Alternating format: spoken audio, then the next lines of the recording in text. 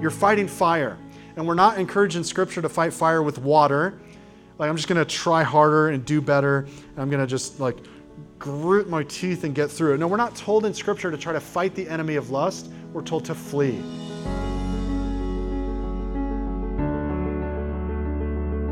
You're listening to a sermon series titled Song of Solomon, preached at Shoreline Church. For more audio or theological content, please visit thisisshoreline.com.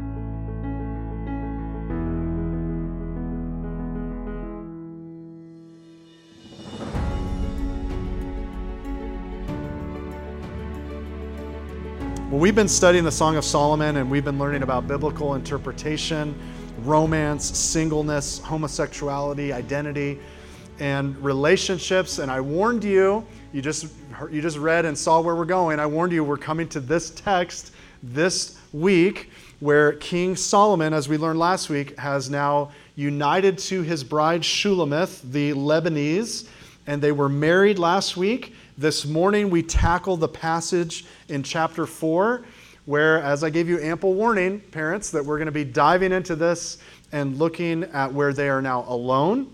The door is closed, and they begin to now awaken love as it desires, and they embrace one another.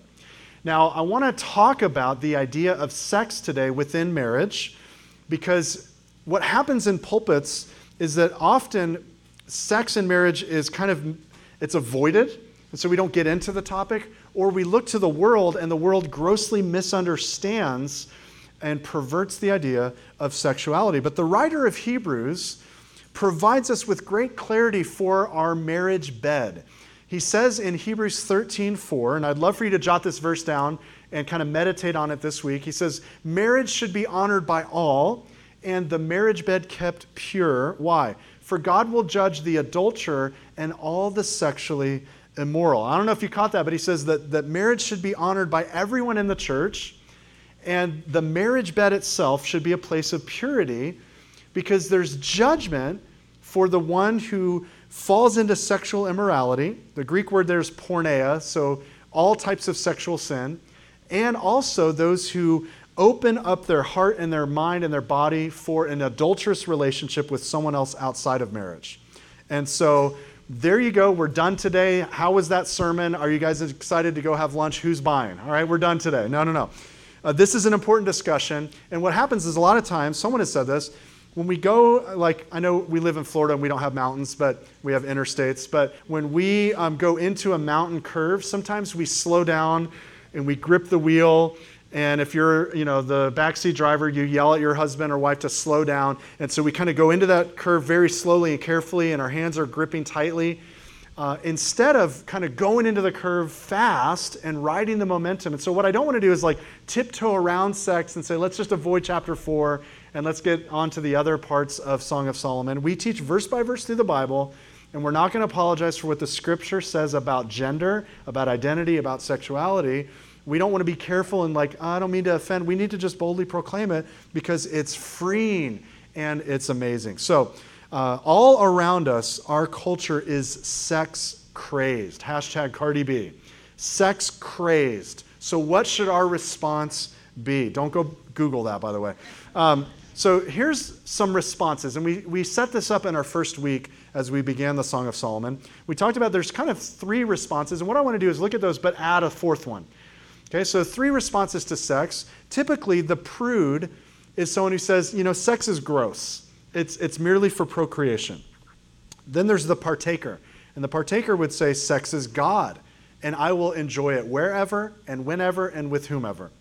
And then there's the Pharisee, and the Pharisee says, sex is a guise. In other words, I'm going to act like I agree with the Bible, but in secret, I'm going to walk in sinful sexual immorality. And what if our response was none of those 3? What if our response was that we are the partner, that we're the partner in marriage, and that response would be that, hey, sex is good, and it's good for us to enjoy exclusively in the marriage bed. In other words, God designed sex. God dreamed it up. God did not create Adam and Eve and, they shall leave father and mother and be joined together, and then God turns away to the angels and then, what are you doing, Adam? Don't look, Jesus. What is happening here? Obviously, God designed it. God dreamed it up. He designed it, though, to create pleasure. We're not going to go into male and female anatomy and nerve endings, but God has created the male and female anatomy biologically to actually enjoy certain things that have nothing to do with procreation whatsoever. That means God is interested in sex causing pleasure. So that's true, but we don't want to embrace the craziness of our culture. So what should our response be? I think it's important to make a theological distinction before we dive into this chapter that between God and Satan. So I want you to jot this down. God designs, but Satan perverts.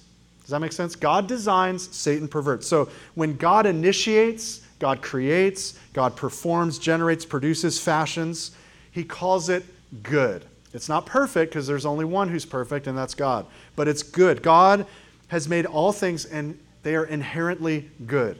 So if we utilize something the way God intended it to be used, then we actually, the way he designed it, we can reap the benefit or blessing that he has connected with it, and knowingly or unknowingly, we glorify him in the process. So he gives us something good, we use it the way he intended it to be used, and now we enjoy it for our pleasure and for his glory. But see, God designs it, and then Satan perverts it. So God gives us something, Satan perverts it. That same thing that God intended for us to use rightly is used wrongly. Now that actually detracts, if that's possible, from the glory of God because it's sinful. And so God designs, Satan perverts, and perhaps nowhere more obvious is that than with sexuality. So here's my question for us this morning as we get started. What is the antidote for fallen sexuality? What is the antidote? Really, it's three things. And what I want to do is read through chapter 4 and see these three antidotes for fallen sexuality. And in the same way that, remember in the Sermon on the Mount, Jesus said, you've heard that it was said in the law, but I say to you. What I want to do is do this in the same way. Contrast what the world says about sexuality and then what the Word says about it. Now, when I say fallen sexuality, I want to reiterate, God created the world and he called it good. He called it good. And because sin entered the world through Adam, what God has made good has become corrupted and perverted. And now all human beings are separated from God and are in need of salvation. They're in need of redemption.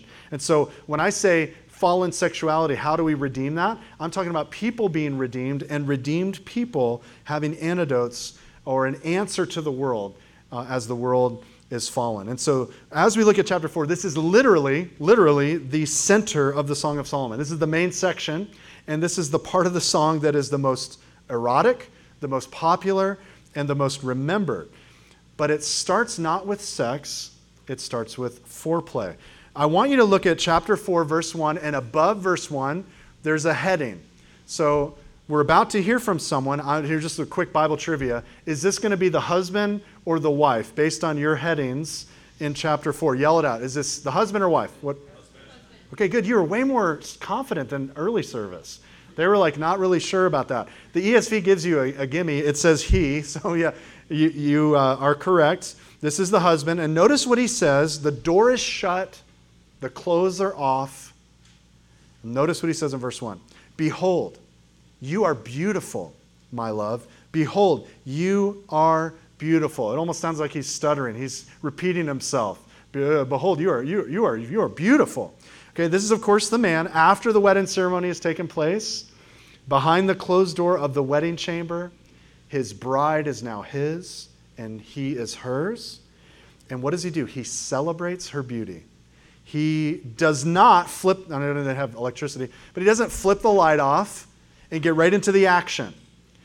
Solomon, the husband, can't get enough of Shulamith, his bride. And notice that he starts getting specific in how he compliments her. And he makes some interesting comparisons about her body. So we're going to walk through each one of these. He starts with her eyes. Notice verse 1. Your eyes are doves behind your veil. So he notices her eyes. Now, most people would say the first thing I noticed about that person who's attractive to me is their eyes. Their eyes are amazing. This description of her eyes being doves is not a description of their shape. It's more the fact that they're soft and they're bright. So she has very soft, very bright eyes that reminds him of doves behind her veil. Well, then he goes on and he mentions her hair. He says, your hair is like a flock of goats leaping down the slopes of Gilead. So her hair is very dark, it's shiny, it's flowing, it's natural, it's beautiful. If you were to observe in a drone footage a flock of goats coming down a hillside, you go, wow, that's like really natural and flowing, it's really beautiful. And so he as a husband is very wise. He's complimenting his wife on her hair. Men, that's a good thing to do. Your wife says, how does my hair look? It looks amazing, right? He knows what he's doing. He's a smart man. And so he says, your hair, it's beautiful, it's natural, and I love it. Well, then he mentions her teeth. Notice verse 2. Your teeth are like a flock of shorn ewes that have come up from the washing, all of which bear twins, and not one among them has lost its young. So apparently he's impressed with her dental hygiene. He says, your teeth are straight, they're symmetrical, they're white, and they're clean. So he's thankful for that. And a lot of our wives are thankful for that when we come to bed, that we've brushed our teeth. And so notice verse 3. Now he's going to her lips, her mouth, and her temples. So he's noticing her features of her face. Verse 3, your lips are like a scarlet thread. Your mouth is lovely. Your cheeks are like halves of a pomegranate behind your veil. Now, when I first read that, I'm like, man, that's kind of a cut down. Like he's saying, you got really big cheeks. You've got big pomegranates for cheeks. That's not what he's saying. Notice with me, you missed it. He says your lips are like a scarlet thread. So your lips are red, they're delicate, they're provocative. I like those lips. But he notices her cheeks look like a pomegranate. Now, it's not a cut down. What he's saying is they're probably red from excitement and the vulnerability of being in front of her man after like a long time of waiting and being betrothed and finally married, and now she's fully exposed before him, and the excitement and rush of this moment, knowing, man, I'm fully vulnerable and he's looking at me, and so she begins to blush. But he notices how beautiful she is in that moment. Well, if you are noticing a trend, he's working his way down. So notice now the neck, verse 4. He says, your neck is like the Tower of David. Now, I tried this with my wife when we were first married. I said, hey, honey, let me read to you from Scripture. And I said, your neck is like the Tower of David. And she's like, I hate you. And I said, no, it's biblical. It's biblical. And she goes, well, I haven't read that verse yet. So it sounds again like, wow, you have an awkwardly tall neck. And that's not what he's doing. Notice that he's equating this woman, this peasant woman from Lebanon, now with royalty. Your neck, it reminds me of the royalty of my father. The Tower of David, built in rows of stone. It's elegant and it's purposeful. And on it hang 1,000 shields, all of them shields of warriors. In other words, you're joining me now, and together, our family's royalty, we command the army. And you're alongside me. And he's pointing out, like, you're adorned with these necklaces. I'm admiring your jewelry. And so as he begins to work his way slowly, not immediately where most men go, he works his way down very tactfully, very slowly. Now he's at her neck. He's using timing and care, and now he gets to verses 5 and 6. Verse 5, your two breasts are like two fawns, twins of a gazelle that graze among the lilies. Until the day breathes and the shadows flee, I will go away to the mountain of myrrh and the hill of frankincense. Okay, I'm not blushing. You're blushing. Now, let me point out something here. Okay, he now mentions her breasts. Now, notice what he compares them to. He compares her breasts to gazelles. And he says, I want to go hunting. I'd like to go hunting for some gazelles. Now, I've been hunting before. Hey, men, can we make one of our men's ministry events a hunting outing? Can we do this? This would be fun. I'm all for that. All right, let's get that going. So I've been hunting before, never been hunting for gazelles. They don't typically live indigenous to Florida, so this is not something I've had the privilege of doing. But apparently, as we've learned before, gazelles are very nimble, they're very fast, they're very curious, and they're almost impossible to approach. Okay? So how would you hunt a gazelle? One pastor describes it this way, and I can't improve on how he says this. He says, here you are, you're hiding in the bushes, you're waiting for the gazelles to show themselves, and all of a sudden, you see them by the water brook, and you've got your gun trained, and you just run out. Gazelles, gazelles, gazelles, gazelles, right? That's ridiculous. You would not do that. You would approach them slowly. You would approach them carefully. Do I need to go any more in depth to what we're talking about and apply this? If I do, talk to me after service. You don't go right in for the kill. You're going to lose the gazelles, okay? So notice verse 7, though. Notice verse 7. he wraps up all of his description of her and he says, "You are altogether beautiful, my love. There's no flaw in you." Now, can we just camp out here for a minute? He's not being crass or crude. He's not like, "Take it off, baby, let me check you out." He is slowing down and he is recalling something that she had been insecure about. Remember when we learned about this a few weeks back? She had said, as she was presenting herself to him as a single, she had said, "My brothers left me out in the field, and I'm just insecure about the darkness of my skin." In that culture, light skin was something that was more attractive to people. And so she's insecure about this one, what she thinks is a flaw. And so now here she is completely naked, completely unashamed, like they were in the garden, Adam and Eve. And she's been insecure about this flaw of hers, but notice what he says to her in verse 7. He says, "No, you are all together. Every aspect of you is beautiful, my love. There is no flaw in you." He is removing that insecurity by affirming her beauty. And he is captured, not only has she captured his heart, she's captured his breath. Now, this is the first reversal of the world's fallen, depraved sexuality. And that is, number one, if you're taking note, beauty. Beauty. So I want to juxtapose what the world says and what the Word says. The world says, when it comes to beauty, show all, tell all. The world says, show all, tell all. Now, we have to be careful here because, we use PowerPoint, we use ProPresenter. I can't in any way illustrate to you lust. There's no way I can use media to do that. I had a guy in Bible college I was friends with who got up to do a PowerPoint presentation on lust. And he realized as he was preparing it, I can't do that. There's no way I can do that because it's going to be inappropriate. Now, I've been to the mall. The world flaunts sexuality. And as I'm walking down the mall, I walk by Victoria's Secret and I realize there is nothing secret about Victoria. And so I have to avert my eyes and, oh, there's Tesla. And I have to look away. But see, that equally creates a covetous problem for me as well. So the world loves to show all and tell all. And I encourage you not to do this, but if you were to type the word girl into Google, even with Safe Search on, and men, why would you not have Safe Search on? Why would you not have some type of accountability software on every device that you have? I don't know why you wouldn't, but even if you were to have Safe Search on and you type in the word girl, the results will be very, very risky. So the world says show all and tell all. You can't go to Vegas without looking on the ground and seeing paraphernalia, without looking up at billboards and seeing paraphernalia, without looking around and seeing street prostitutes. And so the world says show all, tell all. You can't go there, but you can't also go to Publix today and go through the checkout without seeing every gossip article about who's sleeping with who has someone's baby, and who has broken up with who. The world loves to be exhibitionistic, to be crass, and to kind of throw out those "that's what she said" jokes. And ultimately, the world says show all, tell all, but the Word says show him and then tell her. Does that make sense?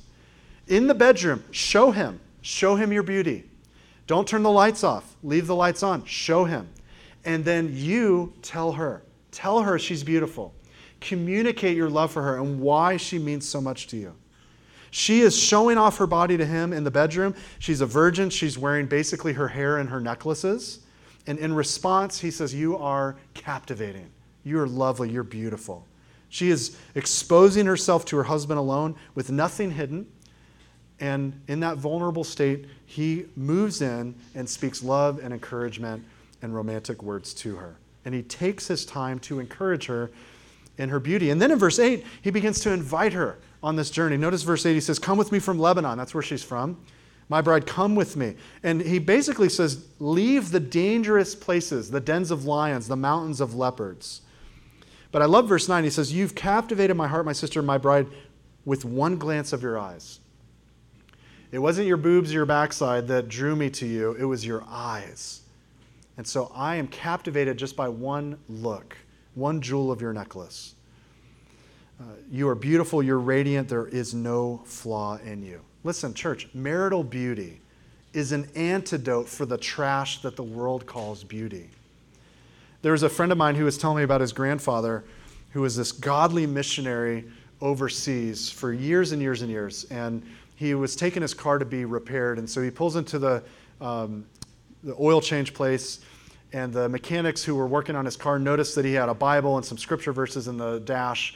And so they were looking at a pornographic magazine in the garage, and they said, "Hey, old man, come here." And he walked up and they said, "What do you think of her?" And they held out this nude magazine in front of this godly missionary's eyes. Well, he immediately looked away, and my friend conveyed this story to me.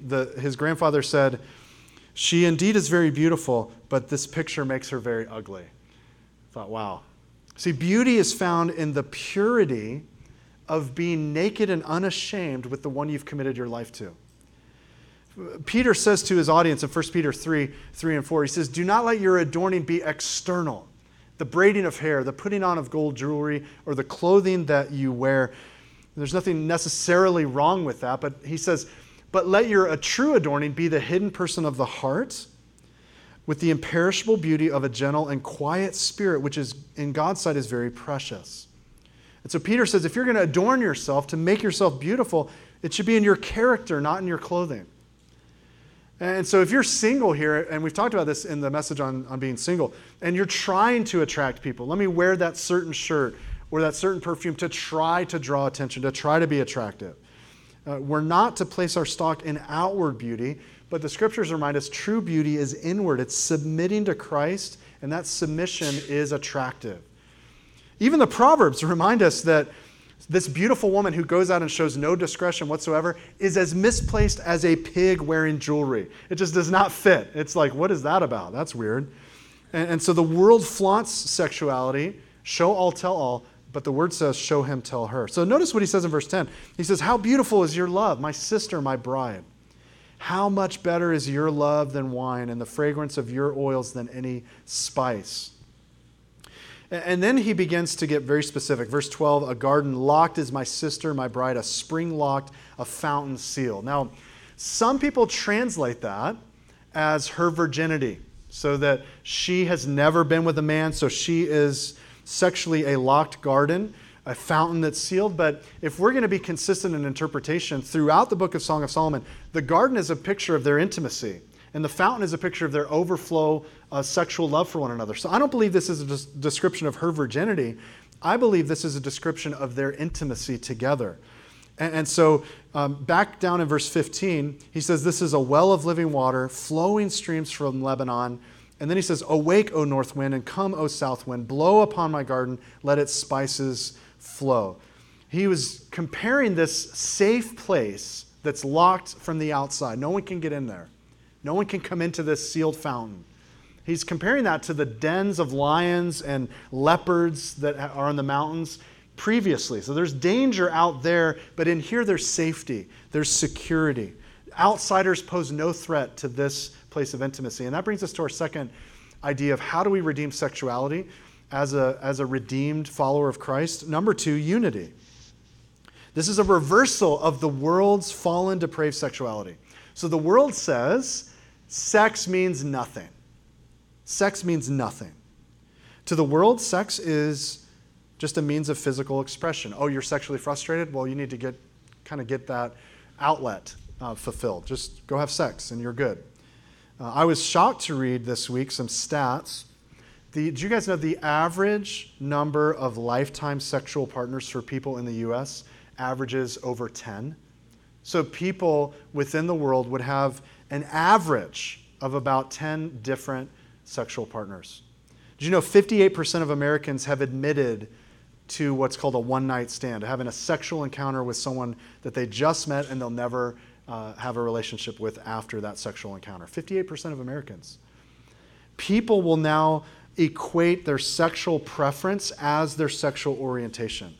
And some people even describe themselves as pansexual, meaning I'm sexually fluid, I don't notice gender. That's really a smokescreen for saying I'm not really biased about whomever I have sex with. And so the world would say there's a difference between your biological sex and your gender. And I don't know where that came from, but the world essentially says sex means nothing. It's not that important. What's so hypocritical about that, though, is that someone, and there may be even you here today, if you've experienced sexual abuse, or if you've been the victim of rape, or any type of sexual predation, if you've been exposed by someone or you've been abused by someone, to you that does not mean nothing. To you, that is a scar, both physically and emotionally and spiritually, that you may still even carry today. So to say sex means nothing, well, tell that to the person who was a child who was abused by a family member. Tell that to someone who has been taken advantage of by someone they trusted. Sex to the world means nothing. But the Word says, no, sex means unity. It's deep physical, personal, emotional, and spiritual union. Now, the Bible says when two come together, they actually become one flesh. And because of that union, we come to a verse in 1 Corinthians 6, which is actually kind of cringy to think about. But Paul says this, do you not know that he who unites himself with a prostitute, it's hard to even consider that, is one with her in body? For it is said the two will become one flesh. But whoever is united with the Lord is one with him in spirit. And then he says, because of that, flee from sexual immorality. In other words, there's more going on than just two bodies that happen to fit together physically in a sexual connection. No, there's a spiritual oneness. There's a linking together of souls and spirits that takes two individuals and makes them one in God's eyes. Sex means unity. Husbands, can I just communicate to you for a minute that if you've been engaging in any type of sexual sin, pornography, that what that does is that tears the unity that God has designed in marriage. And you might say, well, it's just a little struggle that I have. And it has nothing to do with you, sweetie. You don't realize that for her, that means that you're tearing apart this unity and you're actually, in her mind, committing adultery. And so we need to realize that God has brought us together, that this little struggle you think you have is literally tearing apart the fabric of your sexual union with one another. Now, there are many repeated words in this section of Song of Solomon 4, but what seems to be the most repeated word is the word my. It's mentioned 20 times in this section. So notice where she begins to talk in the second half of verse 16. Chapter 4, verse 16, she says, let my beloved come to his garden and eat its choicest fruits. And then what does he say? Verse 1 of chapter 5, he says, I came to my garden, my sister, my bride. I gathered my myrrh with my spice. I ate my honeycomb with my honey. I drank my wine with my milk. Right? And so note with me the fact that they are enjoying this unity together. Her body is his wonderland, but it's also the promised land. Notice with me that he's talking about the same phrase that is used in Exodus chapter 3, verse 8, when they looked at the promised land. As they were waiting in the wilderness to come enter the land, they said it's flowing with milk and honey. And he's using those same words as descriptions of their intimacy. Now, but note with me that he's saying, I'm coming to you and you belong to me. Not in a creepy girlfriend kind of way, but in the fact that we're both united together. So my body belongs to you, your body belongs to me. We belong to one another. Now, you may have missed this when we first read through it, but this is not awkward. The second half of verse 1, the friends chime in, okay? Now, they're not with their ear up to the door in some kind of gross way, but notice that they say, eat, friends, drink, and be drunk with love. They just don't miss the point that they are saying, this is God's antidote for immorality. Drink it in, eat it up, enjoy it. Have this marital ecstasy. Enjoy this time. And notice that she had said at the end of chapter 4, hey, come and enjoy. This should be a place of refreshment. This should be a place where we enjoy this. Now, can I just speak to the marriages here? Your marriage bed should be a place of enjoyment. It should be a place of satisfaction. So if there's things that are happening in the marriage bed where you feel like there's a block there, you feel like, maybe there's been some unforgiveness, maybe there's been pornography abuse, maybe there's been some things that you've attempted in the marriage bed that you're uncomfortable with, you've got to communicate those things. You've got to make sure that this is a place of ecstasy and joy and satisfaction. And so that's kind of what the friends are capturing in this verse. They're saying, man, this is joy and fulfillment that they're experiencing in the marriage bed. And we celebrate that, and that's a good thing. That's not a perverted thing. In the marriage bed, that's something that we can celebrate. And that brings us to our third antidote for the fallen sexuality, and that's maybe one you don't expect, and that's worship. Worship.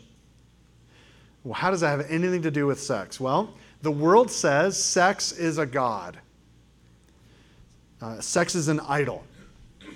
And so if you wanted to worship your false god of choice in ancient Israel, you typically would go up to the high places or under a specific type of tree. You'd go to that place to offer sacrifices.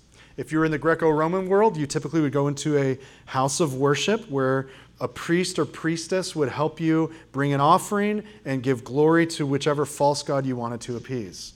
Today, we don't necessarily have high places where people go and worship, and we don't necessarily have these houses of worship where you go to make sacrifices to false gods. But today, on the altar of sex, there are billions of parishioners who pay money and who pay homage. And sadly, many of these are professing Christians.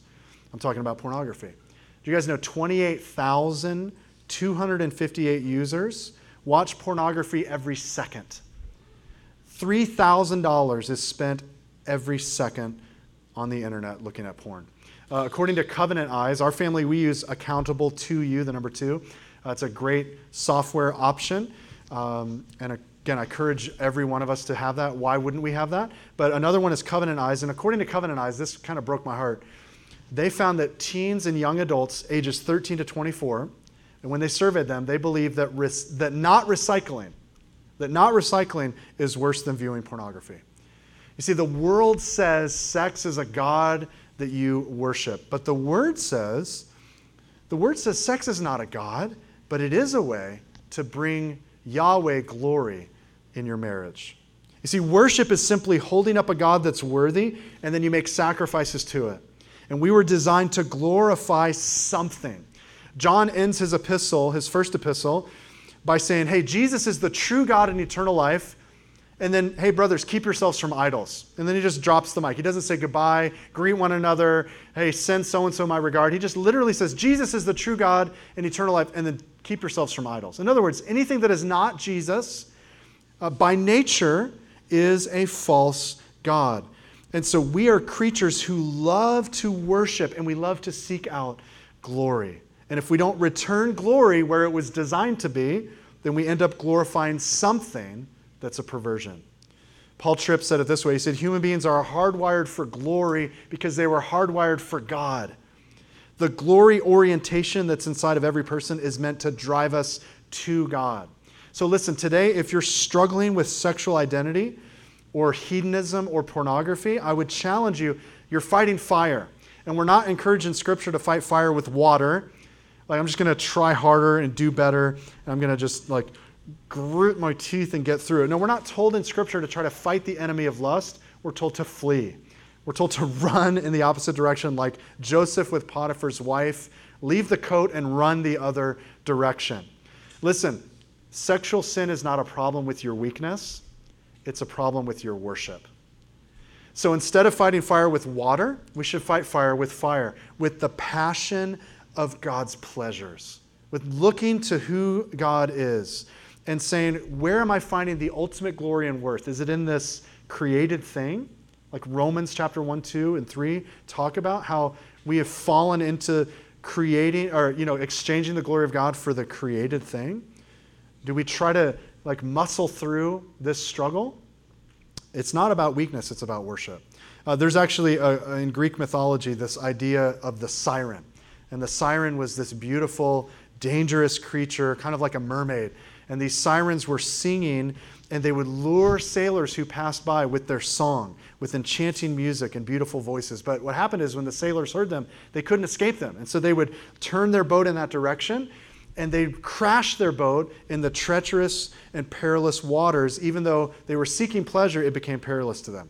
And according to Greek mythology, on one occasion, Orpheus was on a ship, and he heard the siren song, and he wanted to hear more. And so he instructed his men, tie me to the mast, and no matter what I say, don't listen to me.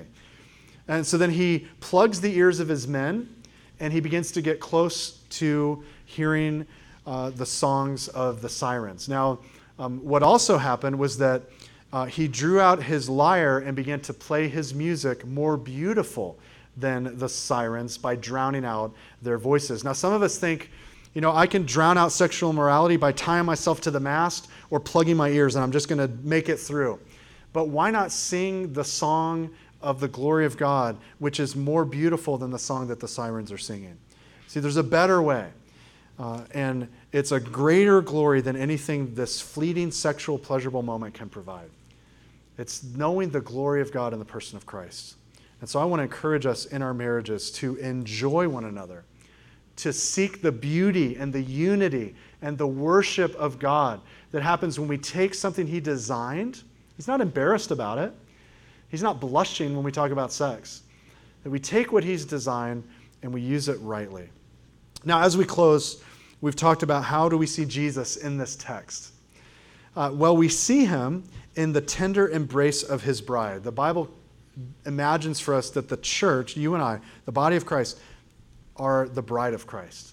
And so we see Jesus in the tender embrace of His bride. We see Him speaking love and appreciation and gratitude for His bride. He calls her radiant, beautiful, and He's captivated by who she is. You and I, the church, we've been embraced by our kinsman redeemer, who's united Himself with someone who on the surface is completely undeserving and unworthy. And He's united Himself to His bride forever. Now, Charles Spurgeon often over-allegorizes the Song of Solomon, and so I haven't quoted him a lot. Someone came up to me one time and said, you have a Spurgeon quote in every sermon. I was like, if it's a good sermon, there's at least one in every sermon. But we haven't quoted much from Spurgeon throughout Song of Solomon because he tends to over-allegorize. He takes the twin breasts and says, this is, of course, the commands of love God and love neighbor, and the believers in between those. And I just don't see that, but I love how he interprets this section. So I'm going to read this lengthy quote, and then we'll pray together. Spurgeon says this. He says, while we at this time speak of the church as a whole, so the greater body of Christ, it will be quite correct for each individual believer to take home to himself any truth, whether doctrinal, experimental, or practical, which we treat of as the heritage of the church. So what does he mean? He says, each saint may say, this belongs to me. That which belongs to the redeemed family belongs to each member of that family.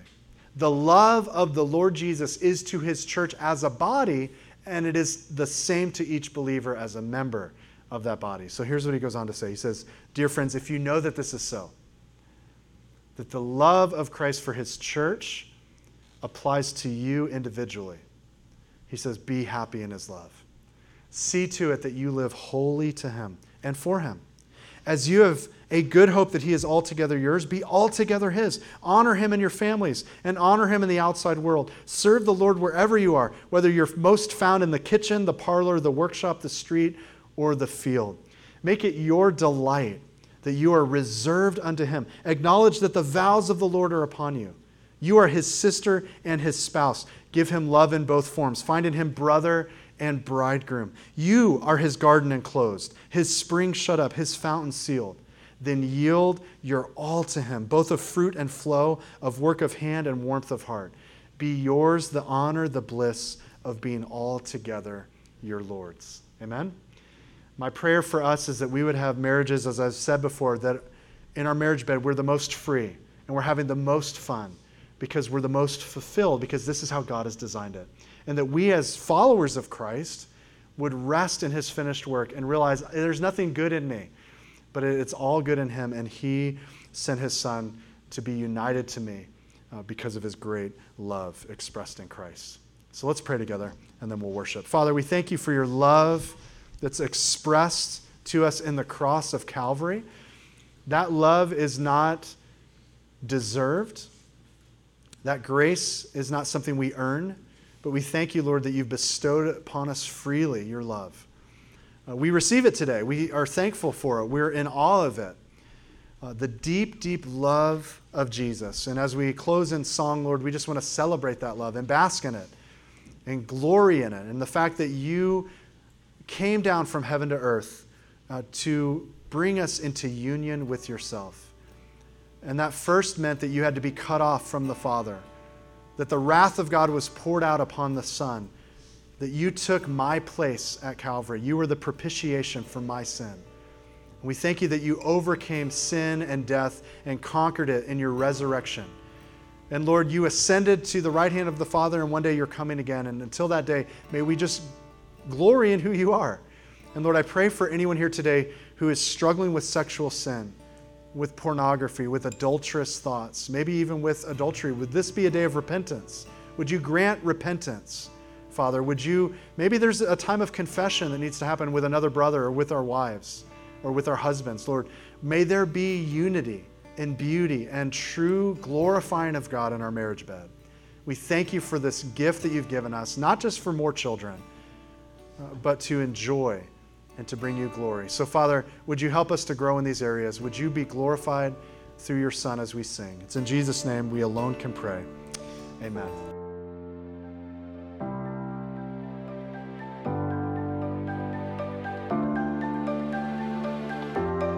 Thanks for listening to our podcast. Shoreline Church meets every Sunday at 9 a.m. and 10:30 a.m. at the Port on Lena Road.